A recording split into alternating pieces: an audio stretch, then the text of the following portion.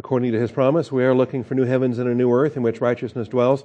Therefore, beloved, since you look for these things, be diligent to be found by Him in peace, spotless and blameless, and grow in the grace and knowledge of our Lord and Savior, Jesus Christ. Our growth comes through the Scriptures. Join me, if you would, in the book of Proverbs. And for this morning, we will turn to Proverbs chapter 15. Our first look at Proverbs 15. And so the recording desk will have to create a new topic for Proverbs 15 and be able to tag the message appropriately. So useful, by the way. I don't know if you navigate the website very frequently, but it's helpful when you can drill down in a book study to the chapter level and so forth to find what you're looking for. As I mentioned last week, there were some questions related to 1 Corinthians chapter 7. And I thought, well, how easy is it? You just go to 1 Corinthians chapter 7. You can just drill down, and all the classes are there. And you can even drill down to paragraph level in the Corinthian series if you want to, and have the opportunity to do that. All right, so Proverbs 15:1, a gentle answer turns away wrath, but a harsh word stirs up anger. And boy, what a day to hit this verse, huh? All right, and there it is. I'm going to open us up with a word of prayer. We're going to call upon our Father and His faithfulness to make this class happen. If He wants this class to be taught, this class will be taught. And I'm not feeling the greatest at the moment, but God's in charge of that too. So let's go to Him in prayer.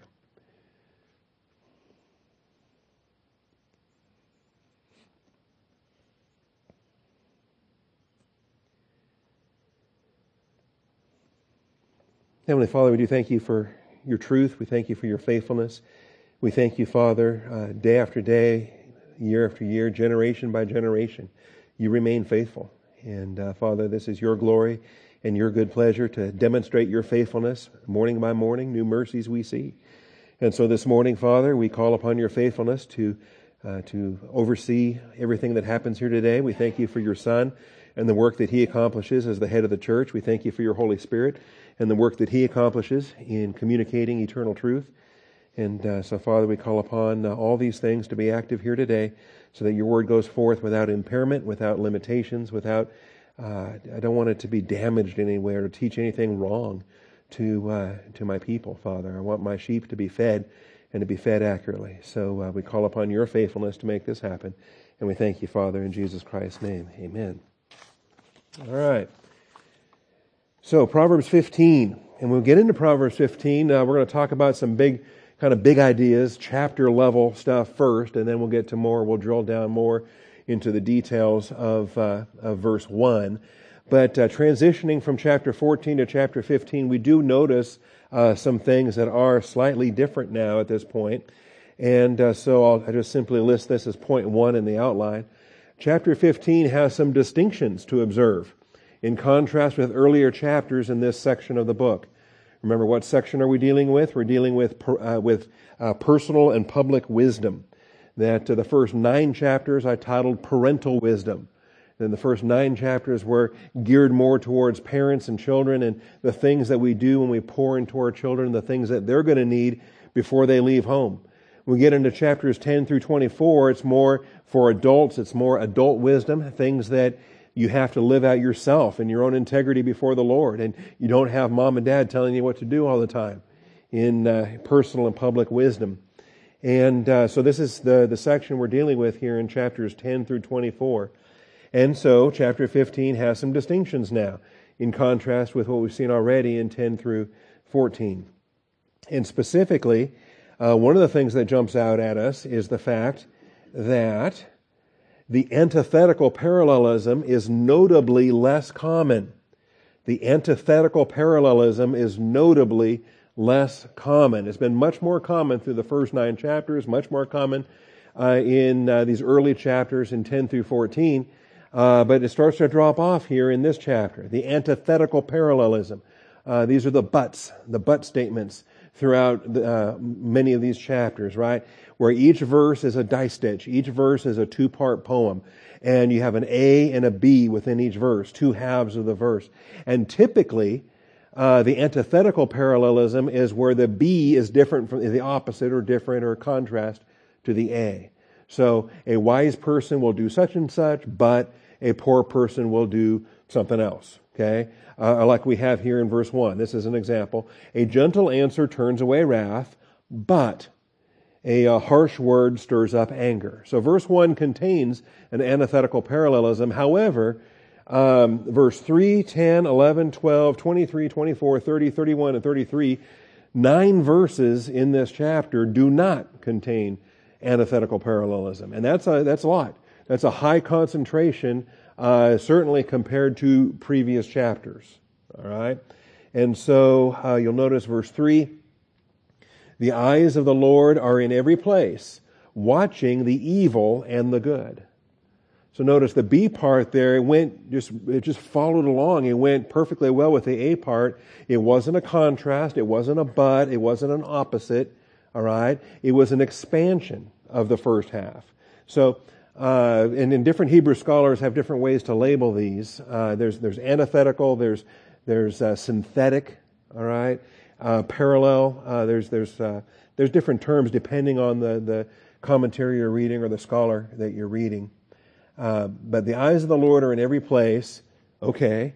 And then what's he doing with his eyes in every place? Watching the evil and the good. Verse 10, grievous punishment is for him who forsakes the way. He who hates reproof will die. And so those go together as well. They're not contrasts. They're not opposites. They're synthetic. They're a tandem. They work well together. And that's an example of that. Verse 11, Sheol and Abaddon lie open before the Lord. How much more the hearts of men? Okay, synthetic. It goes well together. In fact, the second one is kind of an expansion, especially with the language like how much more. How much more? It's like the better than Proverbs that we have in some cases. Okay, so Sheol and Abaddon. Wow, now we're talking extra dimensionally. Now we're talking about the hell. We're talking about Hades and the different dimensions where the departed spirits go after physical death in the Old Testament. Okay, and aspects there. Verse 12. A scoffer does not love one who reproves him. He will not go to the wise. Okay, not opposites, not a contrast, not a but. Two things that go well together and synthetic in that regard, or complementary. Sometimes they're called complementary. There's another term for it too. And my memory just won't come up with it this morning. Verse 23. A man has joy in an apt answer. Isn't that great? Don't you just love it when the right word comes to you the right time? It never happens to me, but when it does happen, once every 20 years, it's just, wow. Mark this day on the calendar. And how delightful is a timely word. How delightful is a timely word. And you have no idea. And sometimes someone just says something just out of the blue, and it was the right word at the right time from the right person. And pluckers. Yeah, there you go. See? A timely word is, Then, verse 24. The path of life leads upward for the wise, that he may keep away from Sheol below. So, complementary as far as that goes. Verse 30. Bright eyes gladden the heart. Good news puts fat on the bones. So, be of good cheer. There you go. And never mind. Verse 31. He whose ear listens to the life-giving reproof will dwell among the wise. Verse 33. The fear of the Lord is the instruction for wisdom, and before honor comes humility. So all of those are tremendous examples. And it's not the first time we've seen this construction, but previously, in previous chapters, it's been much more infrequent, much more rare. Here in the chapter 15, all of a sudden, to have, what did I say, this was 9 of them? To have this many in a single chapter is noteworthy. So we've made the note. Okay? Point A is the note for this noteworthy issue. Secondly, speech is a frequent topic. Speech is a frequent topic. And this jumps out at you as well. And this is why I gave you the handout. This is a handout that comes from the Bible Knowledge Commentary, Walvoord and Zook. If you have it in hardback or you have it in your Bible software, I reference it a lot. And there was a chart for this in there, and you'll find that yourself if you want to find that. But verse 1, verse 2, 4, 7, 23, 26, 28, all with reference to speech. And it doesn't take long, and that's why you want to kind of discipline your children early to control their speech and develop healthy speech habits, different aspects. Because if that's not disciplined, if that's not trained, then you get into adult life and your mouth gets you in trouble. All right? And so that's just the way it works. And from verse 1, clearly, the gentle answer turns away wrath, but a harsh word stirs up anger. And, how do you respond when someone comes at you all mad? You can respond in one of two ways. And one of them diminishes the issue, and one of them, pours gasoline on the fire. Verse 2, the tongue of the wise makes knowledge acceptable, but the mouth of fools spouts folly. And we'll have to deal with that at some length, because makes knowledge acceptable is, we'll deal with it. There is a manuscript question there also that we can address. Verse 4, a soothing tongue is a tree of life, but perversion in it crushes the spirit. Again, are we letting the Word of God shape our thinking so that our thinking shapes our words? And what comes out of our mouth is a reflection of the heart, is a reflection of where the thinking is. Verse 7, the lips of the wise spread knowledge, but the hearts of fools are not so.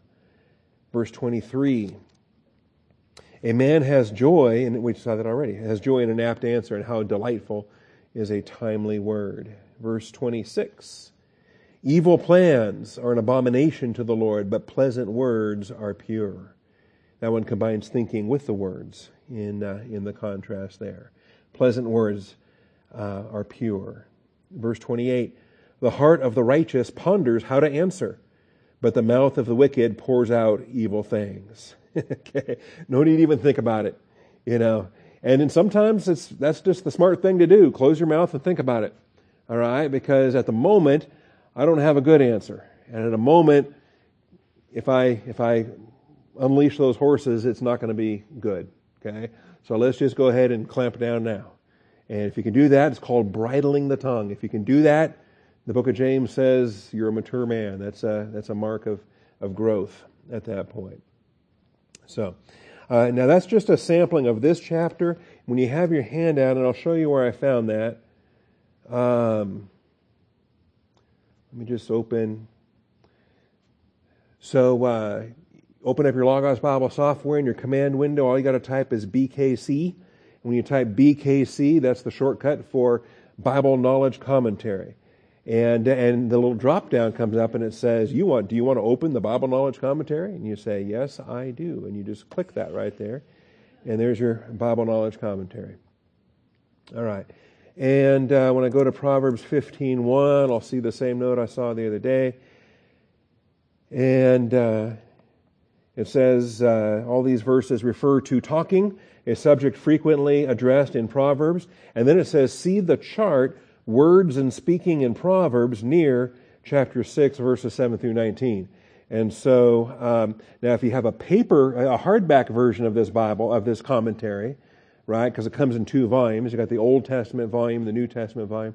If you happen to be reading the hardback version of this commentary, that note is in there, and then you have to flip back to chapter 6. Here there's no flipping because you just click, and there's your table, okay? And the table is right there.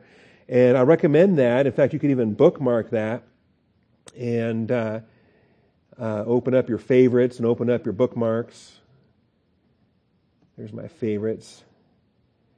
And so if you want, you can just bookmark that there with a Control-Shift-4. I'm going to add it to that one. There we go. Now I've got it bookmarked. I can come back to here anytime. Okay? And not only can I come back to here anytime, but unlike the handout I printed off for you guys have a piece of paper in your hand. It's got the same table that you're looking at there. But if you're looking at it in your software, then all of these Bible verses then become hyperlinks. And so you can open it up your Bible and then just run through the whole sheet top to bottom just like that. See? And so if you want to look at Greek, English, and Hebrew, you can. or just take it like that. And so, again, I recommend it. It saves you on the page flipping. It saves you where you're just looking at a table, you're looking at a bunch of references. You can pull all those up. You can click each one of them and go through this table in fairly short order. But Proverbs does. Proverbs highlights the right use of words, the wrong use of words, and it's noticeable. I tell you, it's very noticeable. And clearly, children that are grounded in the Word of God are blessed, and they have a capacity that they carry with them into adult life. All right. As far as the rest of that goes, I think I'm going to let that go. So, antithetical parallelism is noticeably less common. Speech is a frequent topic. Thirdly, there are several references to Yahweh, several references to Jehovah in this chapter, more so than any other chapter in the book of Proverbs. I think more so. Not more so. Chapter 16 has more. Okay? But we begin a section here where there are many of these references. And I'll show you what I'm talking about. These are the things that just jump out at you. And I don't know, are you visual? I'm visual. Show me a map. Show me a picture. Show me a chart. And I'll stare at it for hours and I'll learn a lot. And so these are the uses of Yahweh in the book of Proverbs, broken down by chapter. Okay? 31 chapters in the book. 21 chapters out of the 31 chapters have references to Yahweh. Okay? And I might be wrong on that. But someone can count those and tell me. And you'll notice those twin towers in the middle of the chart. That's chapter 15 and chapter 16. So that's the section we're just now getting to. Chapter 15 has 9 uses, which is comparable to chapter 3, an earlier chapter that had a lot of Yahweh references. 9 in this chapter and 11 in the next chapter. So 20 Yahweh uses in these 2 chapters, right here in the middle portion of the book of Proverbs. And then really, there'll be a few more in 19 through 22. It's kind of interesting where you can just scan across the page and find the chapters that are missing. Like there's no chapter 4, no chapter 7, or no chapter 13. And what else? 26, 27. Yeah, so there's only a handful of chapters that don't have Yahweh references. So that jumps out at you. We're going to have a lot of references to Yahweh, as it happens here in verse 3. The eyes of Yahweh are in every place, watching the evil and the good. Verse 8. The sacrifice of the wicked is an abomination to Yahweh, but the prayer of the upright is his delight. Verse 9. The way of the wicked is an abomination to Yahweh, but he loves one who pursues righteousness. See, there's so much doctrine in here. It bugs me when doctrinal believers, they want you to just preach from Paul, preach from the New Testament, and, they think that the poetic literature, that Psalms and Proverbs is just, whatever. They think it's devotional but not doctrinal. Are you kidding me? I think it's both. Highly devotional, yes, but also significantly doctrinal. We've got Sheol and Abaddon in this chapter. Are you kidding me? There's doctrine, there's meat in this book. And these references to Yahweh, these references to abomination, which we'll be looking at next. Verse 11, Sheol and Abaddon lie open before Yahweh. How much more the hearts of men? Verse 16, better is a little with the fear of Yahweh than great treasure and turmoil with it. All right. Verse 16, that was 16, 25. The Lord, Yahweh will tear down the house of the proud, but he will establish the boundary of the widow. Verse 26, evil plans are an abomination to Yahweh, but pleasant words are pure. 29, Yahweh is far from the wicked, but he hears the prayer of the righteous. You know how nearby is our Lord? I love his proximity. I love his nearness. And if I don't feel his nearness, if I feel like there's distance there, well, which one of us moved? Okay, it wasn't him. It was me. I went carnal. I put a distance there. My iniquity has created a barrier between me and my God, and I've got to confess. I've got to get back in fellowship. Because he's nearby. He's knowable.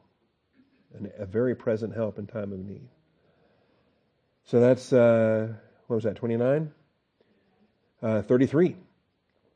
The fear of the Lord, the fear of Yahweh, is instruction for wisdom, and before honor comes humility. So that's it. That's the chapter.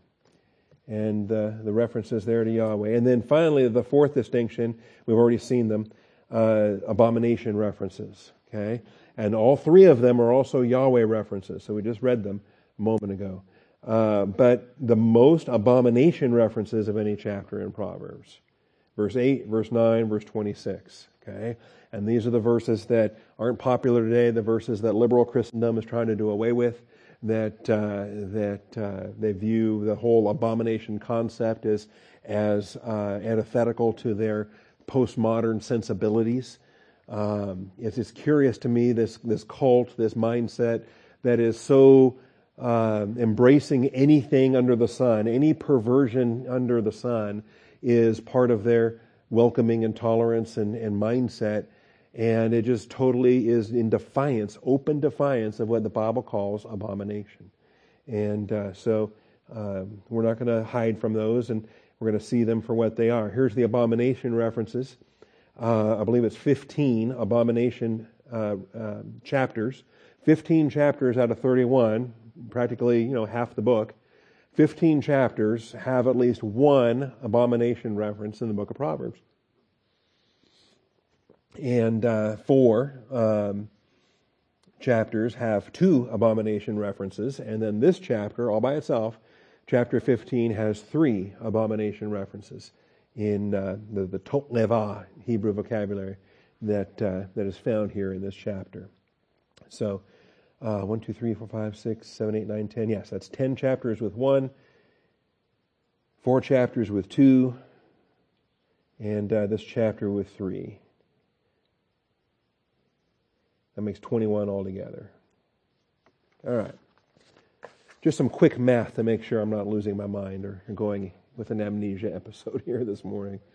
I can tell. It's been, even Monday night at Scrabble, I was having trouble adding up my words and thinking, this is not good. All right. A prayer for that. So these are the distinctions now in chapter 15. And so for this morning, we start with verse 1. And really, you don't need me. This verse preaches itself. Okay. Verse 1 preaches itself. And that's true for a lot of the book, clearly. I don't know what lesson number this is this morning, but I felt pretty useless for most of this series because Proverbs preaches itself. That's the nature of a proverb. A proverb is a short, pithy statement that is self-evident, self-explanatory, and it just ultimately God lays it out there on that simple basis. Verse 1 preaches itself. When receiving verbal anger, when you're on the receiving end of a temper tantrum, when you're on the receiving end of a diatribe, when receiving verbal anger, we can verbally respond in one of 2 ways. Okay, so it's coming at you. That's the assumption here in this verse. The gentle answer turns it away. It turns it away. It turns away wrath. It deflects, you might think. So it turns away wrath. In a sense, the wrath that already pre-exists your gentle answer. The wrath that already exists. The wrath is being expressed. The wrath is coming at you. But you need to turn it away. Okay? You don't need to throw it back. You need to turn it away. You understand the difference? Because the turning it back is the second part of the verse. A harsh word stirs up anger. And so your harsh word, your painful word is where you're turning it back. Because, when the wrath is coming at you, when you're receiving verbal anger, it hurts.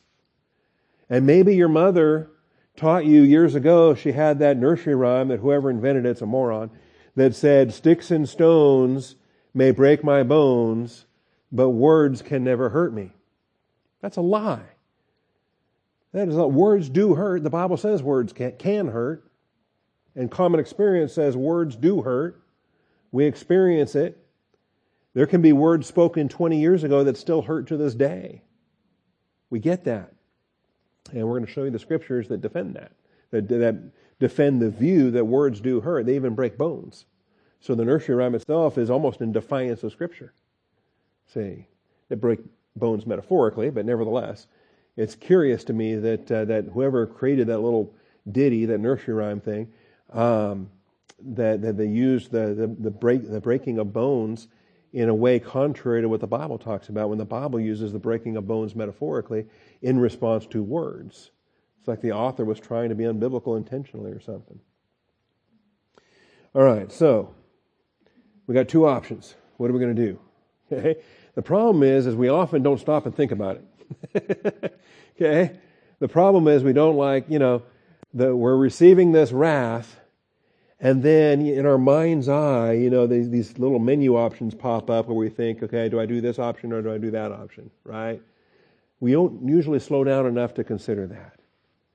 Okay, like in Terminator, I think it's when I first saw that. In Terminator, the guy is, you know what I'm talking about? And he's given all these options and he selects the one he wants, and it's kind of funny. But that doesn't happen. But what should happen, we should train ourselves to stop and to recognize. Every time someone's hurling abuse at you, stop and say, okay, Proverbs 15:1, I can do one of two things here. We can do this the right way or the wrong way. We can do this the biblical way. We can give the soft answer, the gentle answer, or the painful word. Okay? So, the gentle answer deflects. Subpoint A, the gentle answer deflects. And that's what it is. It's just a deflection. It's like in the old kung fu movies and Bruce Lee and an axe just got thrown at him. And what does he do? He just swats it away before it can kill him, And he doesn't even hurt his hand when he does that because he's tough. And his hand swats it away, hitting the side of the knife blade and whatever, and it goes flying off the other direction. Okay? And then he goes beats up the guy. From Seattle, Washington, by the way, Bruce Lee. Just saying. Deflects. Okay? Because you don't want it to cut. You don't just want to stand there and let the axe chop you in the gut. Okay? You want to deflect it. You want to turn it away. The Bible doesn't tell you just to sit there and be a punching bag, just to sit there and be a victim. Wrath's coming at you, just take it. No, turn it away. If wrath's coming at you, that means God has selected you to minister. You now have a work assignment. God has chosen you to be the speaker of truth to a person that needs truth at the moment. How do I know they need truth at the moment? Look at the vile stuff they're spouting. Look at the wrath. Look at something's going on. Right or wrong or whatever. Maybe they have valid reasons and maybe they don't. Doesn't matter. You now have an opportunity, you and I, the victim of this, who's not going to be a victim, because he's going to deflect the wrath. He's not going to absorb it. He's going to deflect it, and he's going to minister to a soul that needs that. And so that gentle answer provides the soothing, provides the calm, provides the benefit in that regard. Now, this is not the only proverb that addresses this. Proverbs 25 will also address this. It's almost like in this collection here, remember, starting in chapter 5, there's a new collection that were gathered during the days of Hezekiah, and the Holy Spirit said, you know what? Add those to the Solomon corpus, add those to the canon of Scripture. They were also Solomon's Proverbs. These also are the Proverbs of Solomon, but they weren't added to the canon for 300 years. They weren't added to the canon until Hezekiah's day.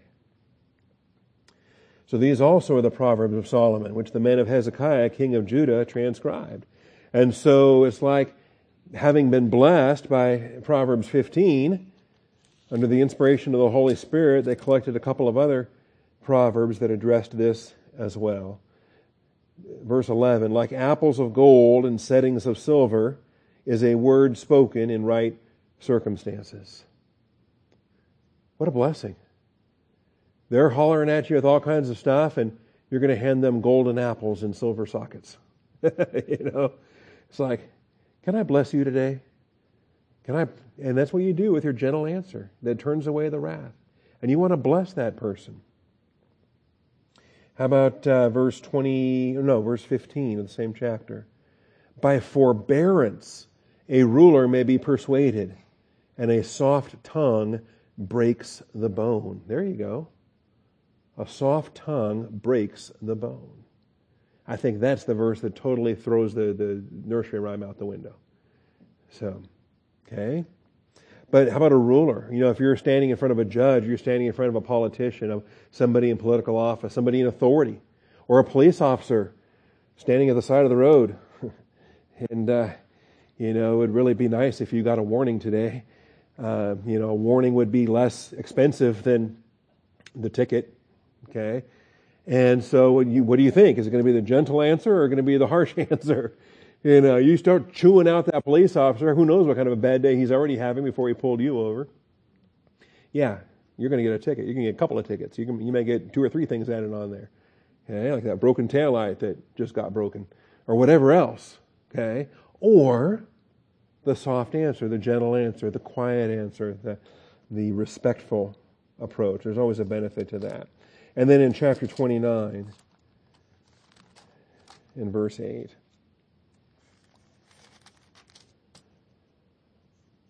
Scorners set a city aflame, but wise men turn away anger. And that's probably the closest parallel to 15:1, because it includes both the flame and the quiet answer. It includes just the riot. I mean, do you want to stir it up, or do you want to quiet it right here, right now? Okay.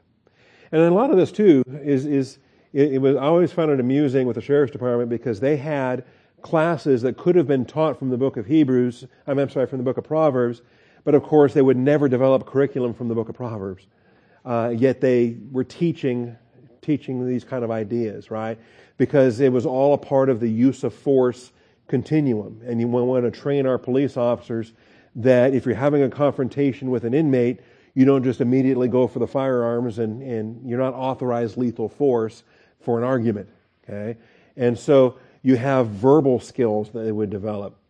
And they would teach you how to de-escalate the tension, that depending on how you respond verbally with a suspect or with an inmate, that you can either kind of calm things down, or you can ramp things up. And really what they were teaching was Proverbs 15:1. They just couldn't put Proverbs 15:1 in their curriculum. And so they would cite psychological studies. They would cite different things about use of force. And if you can resolve it verbally, that was always better than resolving it physically. And resolving it physically was better than resolving it with weapons. And there was a scale of things that you would do before you reach the point of deadly force, see. And so there's a whole spectrum along the way. But at the verbal layer there, in the use of force training, they would use what we're learning here this morning. Don't add gasoline to the fire. Okay? Quiet it down, settle it down. And we have the aspect of it there. So, scorners set a city aflame. And it's interesting how they'll feed each other. 1 scorner, 2 scorners, 100 scorners. You get, 100 Arabs that want to go to the fence in Gaza. And even though they were told not to, don't go to the gate, there were leaflets dropped saying, if you approach the fence, you will be shot. And so what do? They send 100 people out there, and 50 of them get shot. Anyway, you can escalate things, you can decrease things. And when they're escalating, they feed each other. The scorners multiply, and they influence others. And you get brave when you're in a mob, because that mob mentality takes over, and there it is. All right, so those are the references there in Proverbs. Interestingly enough, we have an assortment of stories in the Old Testament that illustrate this very same point, including Joshua 22, Judges 8, 1 Samuel 25, and then my favorite, of course, comes from the New Testament in James 3, verses 17 and 18. It talks about the tongue, and it's a fire. The tongue can be so destructive there in the book of James. But let's look at Joshua. Let's start with James, because I'm going to run out of time. So that way, if I give you James 3 now, then you've had it, and I won't feel bad about running out of time. James 3, 17 and 18.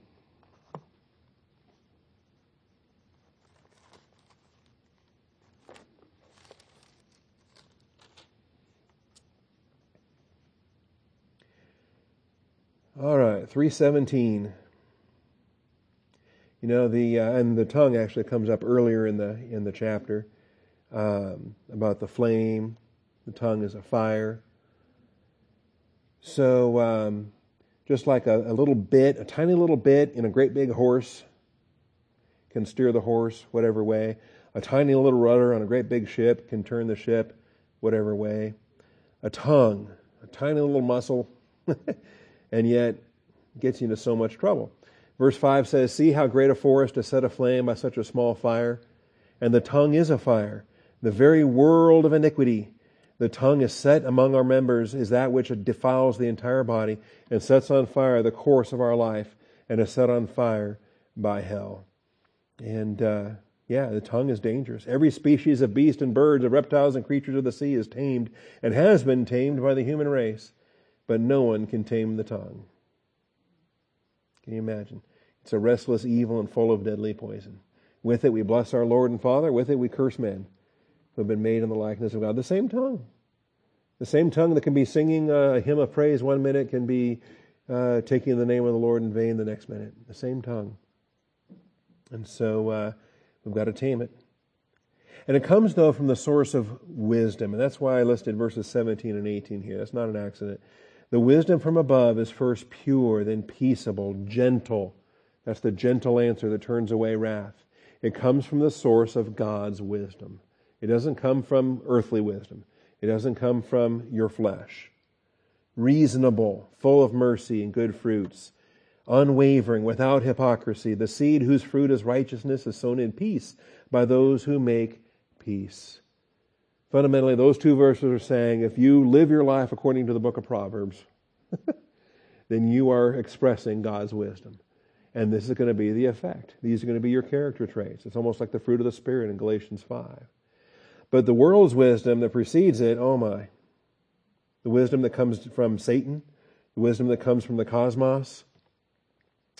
That's verse 15. It's not that which comes down from above. It's earthly, natural, demonic.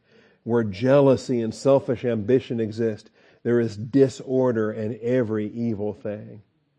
That's the source of the ugliness. That's the source that receives anger and just dishes it right back.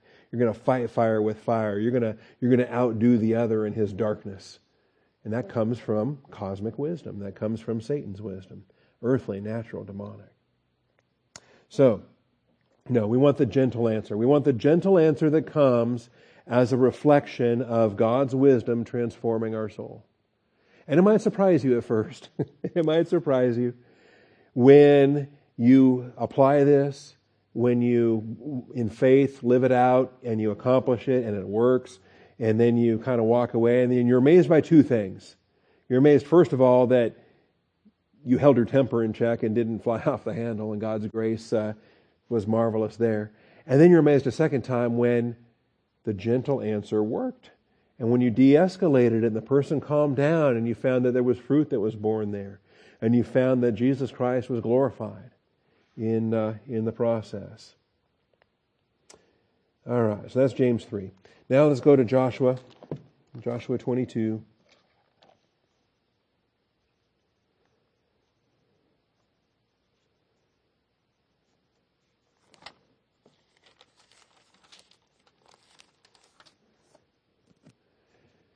All right, and sometimes when people are all mad, all it is a misunderstanding. It's not even, they're all mad about something that's not even true, but they think it's true. Or they heard something, or somebody told them something, and they just assumed that this is what was going to go on. Okay?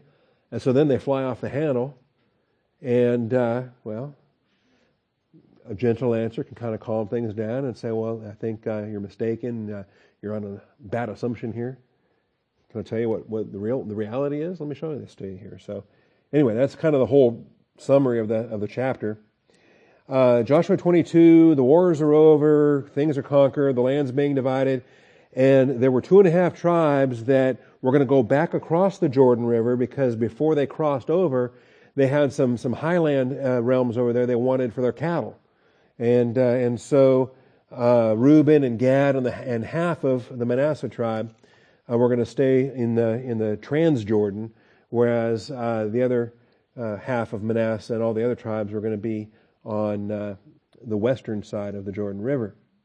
And so they're getting ready to head back across and say, okay, war's over, we can go home now, right?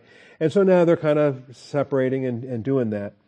And in that process then, verse 10, when they came to the region of the Jordan, which is in the land of Canaan, the sons of Reuben and the sons of Gad and the half-tribe of Manasseh built an altar there by the Jordan, a large altar in appearance.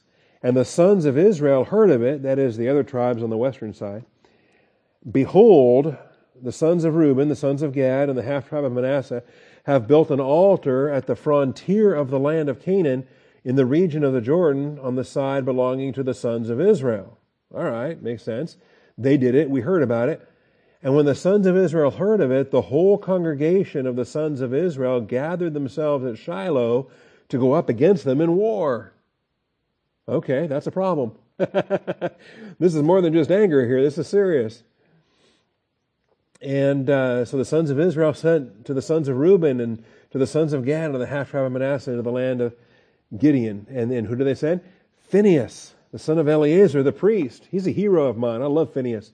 Phinehas stopped a plague with a spear one time with a couple of fornicators, and one blow grabbed him in the act and just pierced him through and ended the plague at that time. And with him 10 chiefs, one chief for each of his father's household, from each of the tribes of Israel, and one from each of them was the head of his father's household among the thousands of Israel. So a leading prince, a leading chief of these tribes, plus the half tribe of Manasseh. And they came to the sons of Reuben, and to the sons of Gad, and to the half-tribe of Manasseh, to the land of Gilead, and they spoke with them, saying, Thus says the whole congregation of the Lord, what is this unfaithful act which you have committed against the God of Israel? Why did you build this altar? You know, they're making an assumption, right? Because those 2.5 tribes were going to the eastern side of the Jordan and setting up their land grants over there. The tabernacle was still in the west. The tabernacle, the Ark of the Covenant, all of the approved places for worship, right? The laver and the altar for the burnt offerings. That all belongs in the tabernacle. That stayed in Shiloh. That was in the west. And here they are going to the east, putting a big altar there. A big old altar, right? We were told it was a large altar in appearance. And so they come and they demand to know here. I mean, they come for war. What is this unfaithful act which you have committed against the God of Israel? You're committing adultery. You're abandoning the God of Israel. Turning away from following the Lord this day. You're apostate. You're committing apostasy. By building yourselves an altar to rebel against the Lord this day. Is not the iniquity of Peor enough for us, from which we have not cleansed ourselves to this day, although a plague came on the congregation of the Lord? I mean, they're still recovering from that destruction. They're barely through that episode. That's the one I was talking about, where Phinehas took the spear and ended the fornication in the act. That you must turn away this day from following the Lord. If you rebel against the Lord today, He will be angry with the whole congregation of Israel tomorrow. And this is kind of curious. This is, am I my brother's keeper? Yes. In the Old Testament, in the New Testament, in Israel, the tribe of Gad and Reuben and the half-tribe of Manasseh are committing apostasy. Do the other tribes have an interest in that? They do. Judah does. Benjamin does. The other half-tribe of Manasseh does. They all do. We might be different tribes, but we're all Israel. And if God's wrath comes upon Israel, if one member suffers, all members suffer. And that's true more so in the body of Christ. If I learn that, something's going on and I'm going to either stop it or what's going to happen here? What are we going to do? All right. Now, thankfully, at least, they stopped long enough to ask these kind of questions before they just, it wasn't shoot first, ask questions later, but they're ready to shoot. They're just waiting to get the answer here. So, if, however, the land of your possession is unclean, then cross into the land of the possession of the Lord. They're kind of suspicious that the reason why they didn't want to cross the Jordan, the reason why they wanted those eastern lands, was because of an idolatrous heart. So now they're kind of inviting them, give up on the east, come over back to the west, we'll share. Anyway, if, however, the land of your possession is unclean, then cross into the land of the possession of the Lord, where the Lord's tabernacle stands, and take possession among us. Only do not rebel against the Lord, or rebel against us by building an altar for yourselves besides the altar of the Lord our God. Did not Achan, the son of Zerah, act unfaithfully in the things under the ban, and wrath fall on all the congregation of Israel? Remember the story at Ai? And the man did not perish alone in his iniquity. There was a group punishment, a collective punishment there, because there were conspirators that helped him cover up his crime. They knew what he had hidden and where he had hidden it. So, then the sons of Reuben and the sons of Gad and the half-tribe of Manasseh answered and spoke to the heads of the families of Israel. And this is an illustration of a gentle answer to turn away wrath. They had wisdom in how they answered. They didn't just get all mad. They didn't respond.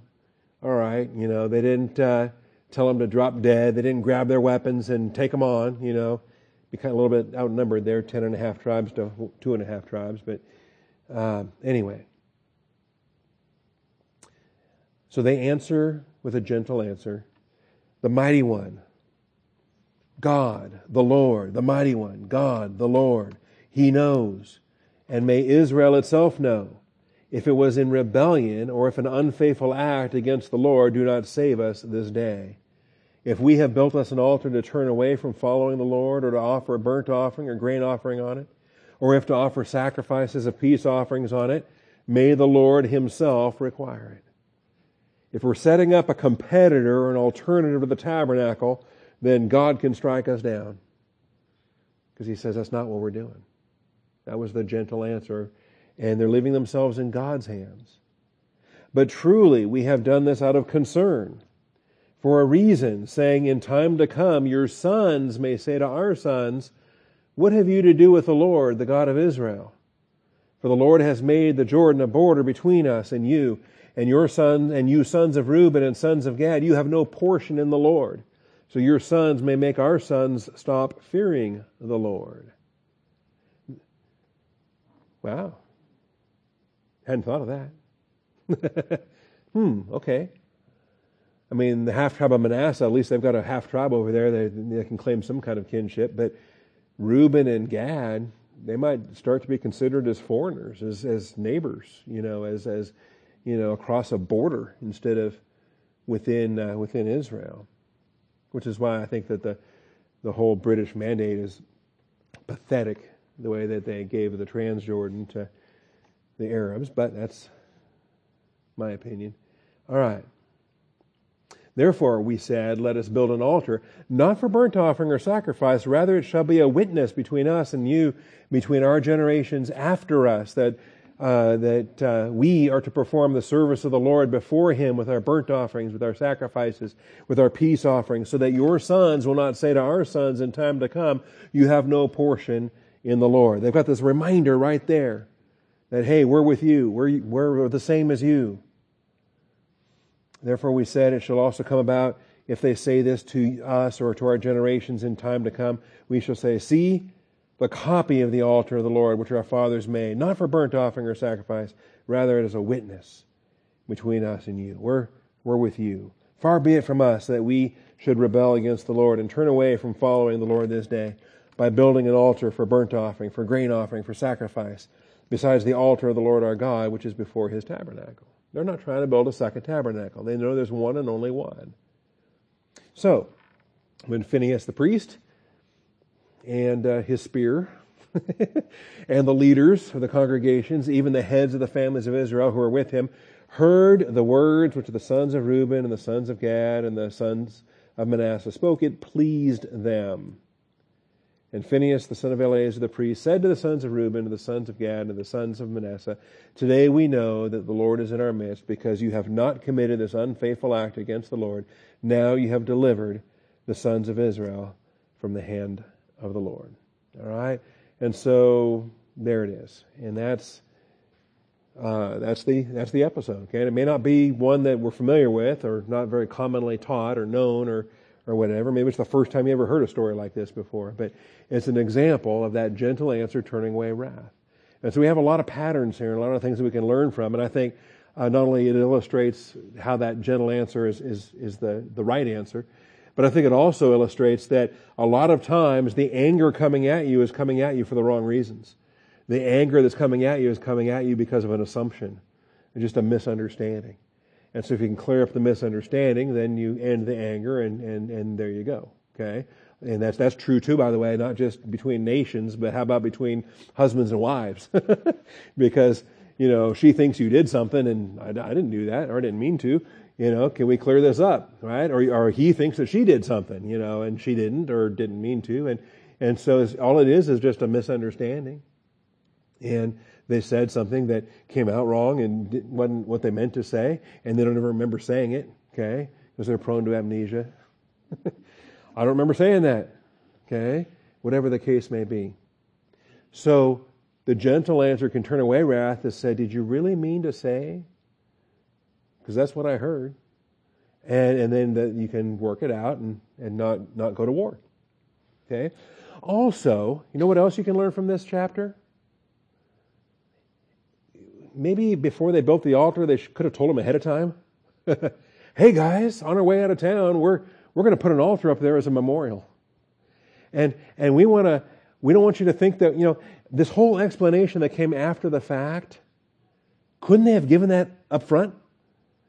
Couldn't they have given that ahead of time? When the 2.5 tribes were getting together and they came up with this idea, said, hey, you want to build an altar?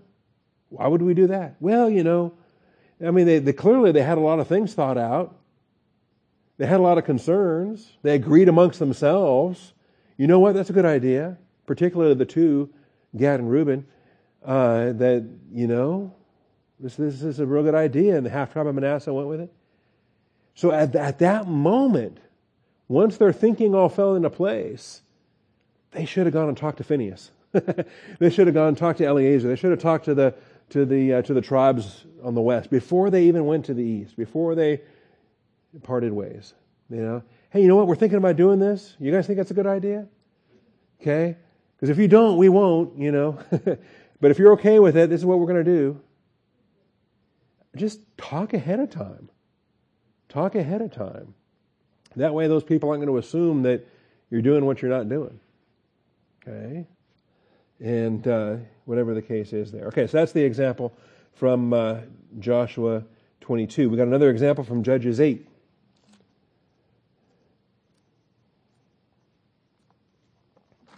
Book of Judges, chapter 8. And this is Gideon. And in chapter 6, we have the fleece. In chapter 7, we've got the 300 men. We've got all the things that we know about Gideon. And then we have chapter 8, something maybe we don't know about Gideon. And it's interesting. So at the end of chapter 7, how do I break this down? All right, so they capture the two leaders of Midian, Oreb and Zeb, and they killed Oreb at the rock of Oreb. Convenient. And they killed Zeb at the winepress of Zeb. I mean, why did they hide there? I don't know. Okay. While they pursued Midian, and they brought the heads of Oreb and Zeb to Gideon from across the Jordan. All right. Then the men of Ephraim said to him, "What is this thing you have done to us, not calling us when you went to fight against Midian?" And they contended with him vigorously. And so you got anger, and the anger is based on hurt feelings, and the anger is based on being left out. And, why did you not call us when you went to fight against Midian? And so they're offended. Their feelings got hurt. for whatever reason.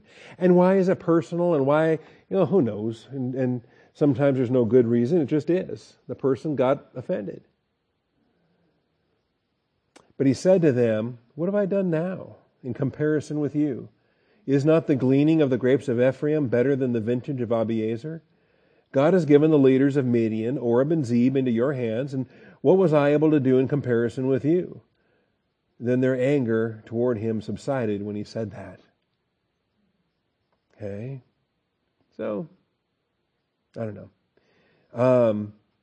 People will get out of, sometimes there's no reason. And sometimes it's a stupid reason. Okay?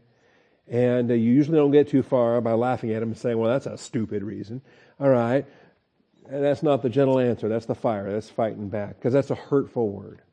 That's a hurtful word. We don't want to cause them pain. The idea of the hurtful word, the pain-causing word, the second half, and we'll do this next week, the second half of verse 1 is the hurtful word. Because you've been hurt. The anger coming at you hurts, so you want them to hurt. And it may not even be connected to anything they're saying. It's just something else. You can drag up something from 50 years ago and make them, hold that against them, make them hurt with that. Okay. No. And Gideon could have mocked them. Gideon could have told those Ephraimites to say, well, you're a bunch of losers. My 300 men can whoop you too while we're at it. How about that? I went and I killed Oreb and Zeb because you guys couldn't handle it. I didn't invite you because I don't trust you. Things like that, right? I mean, he could have insulted Ephraim all day long. And that Ephraim was the most populated tribe of the northern tribes. Judah was the most populated in the south, but in any event, instead, anyway,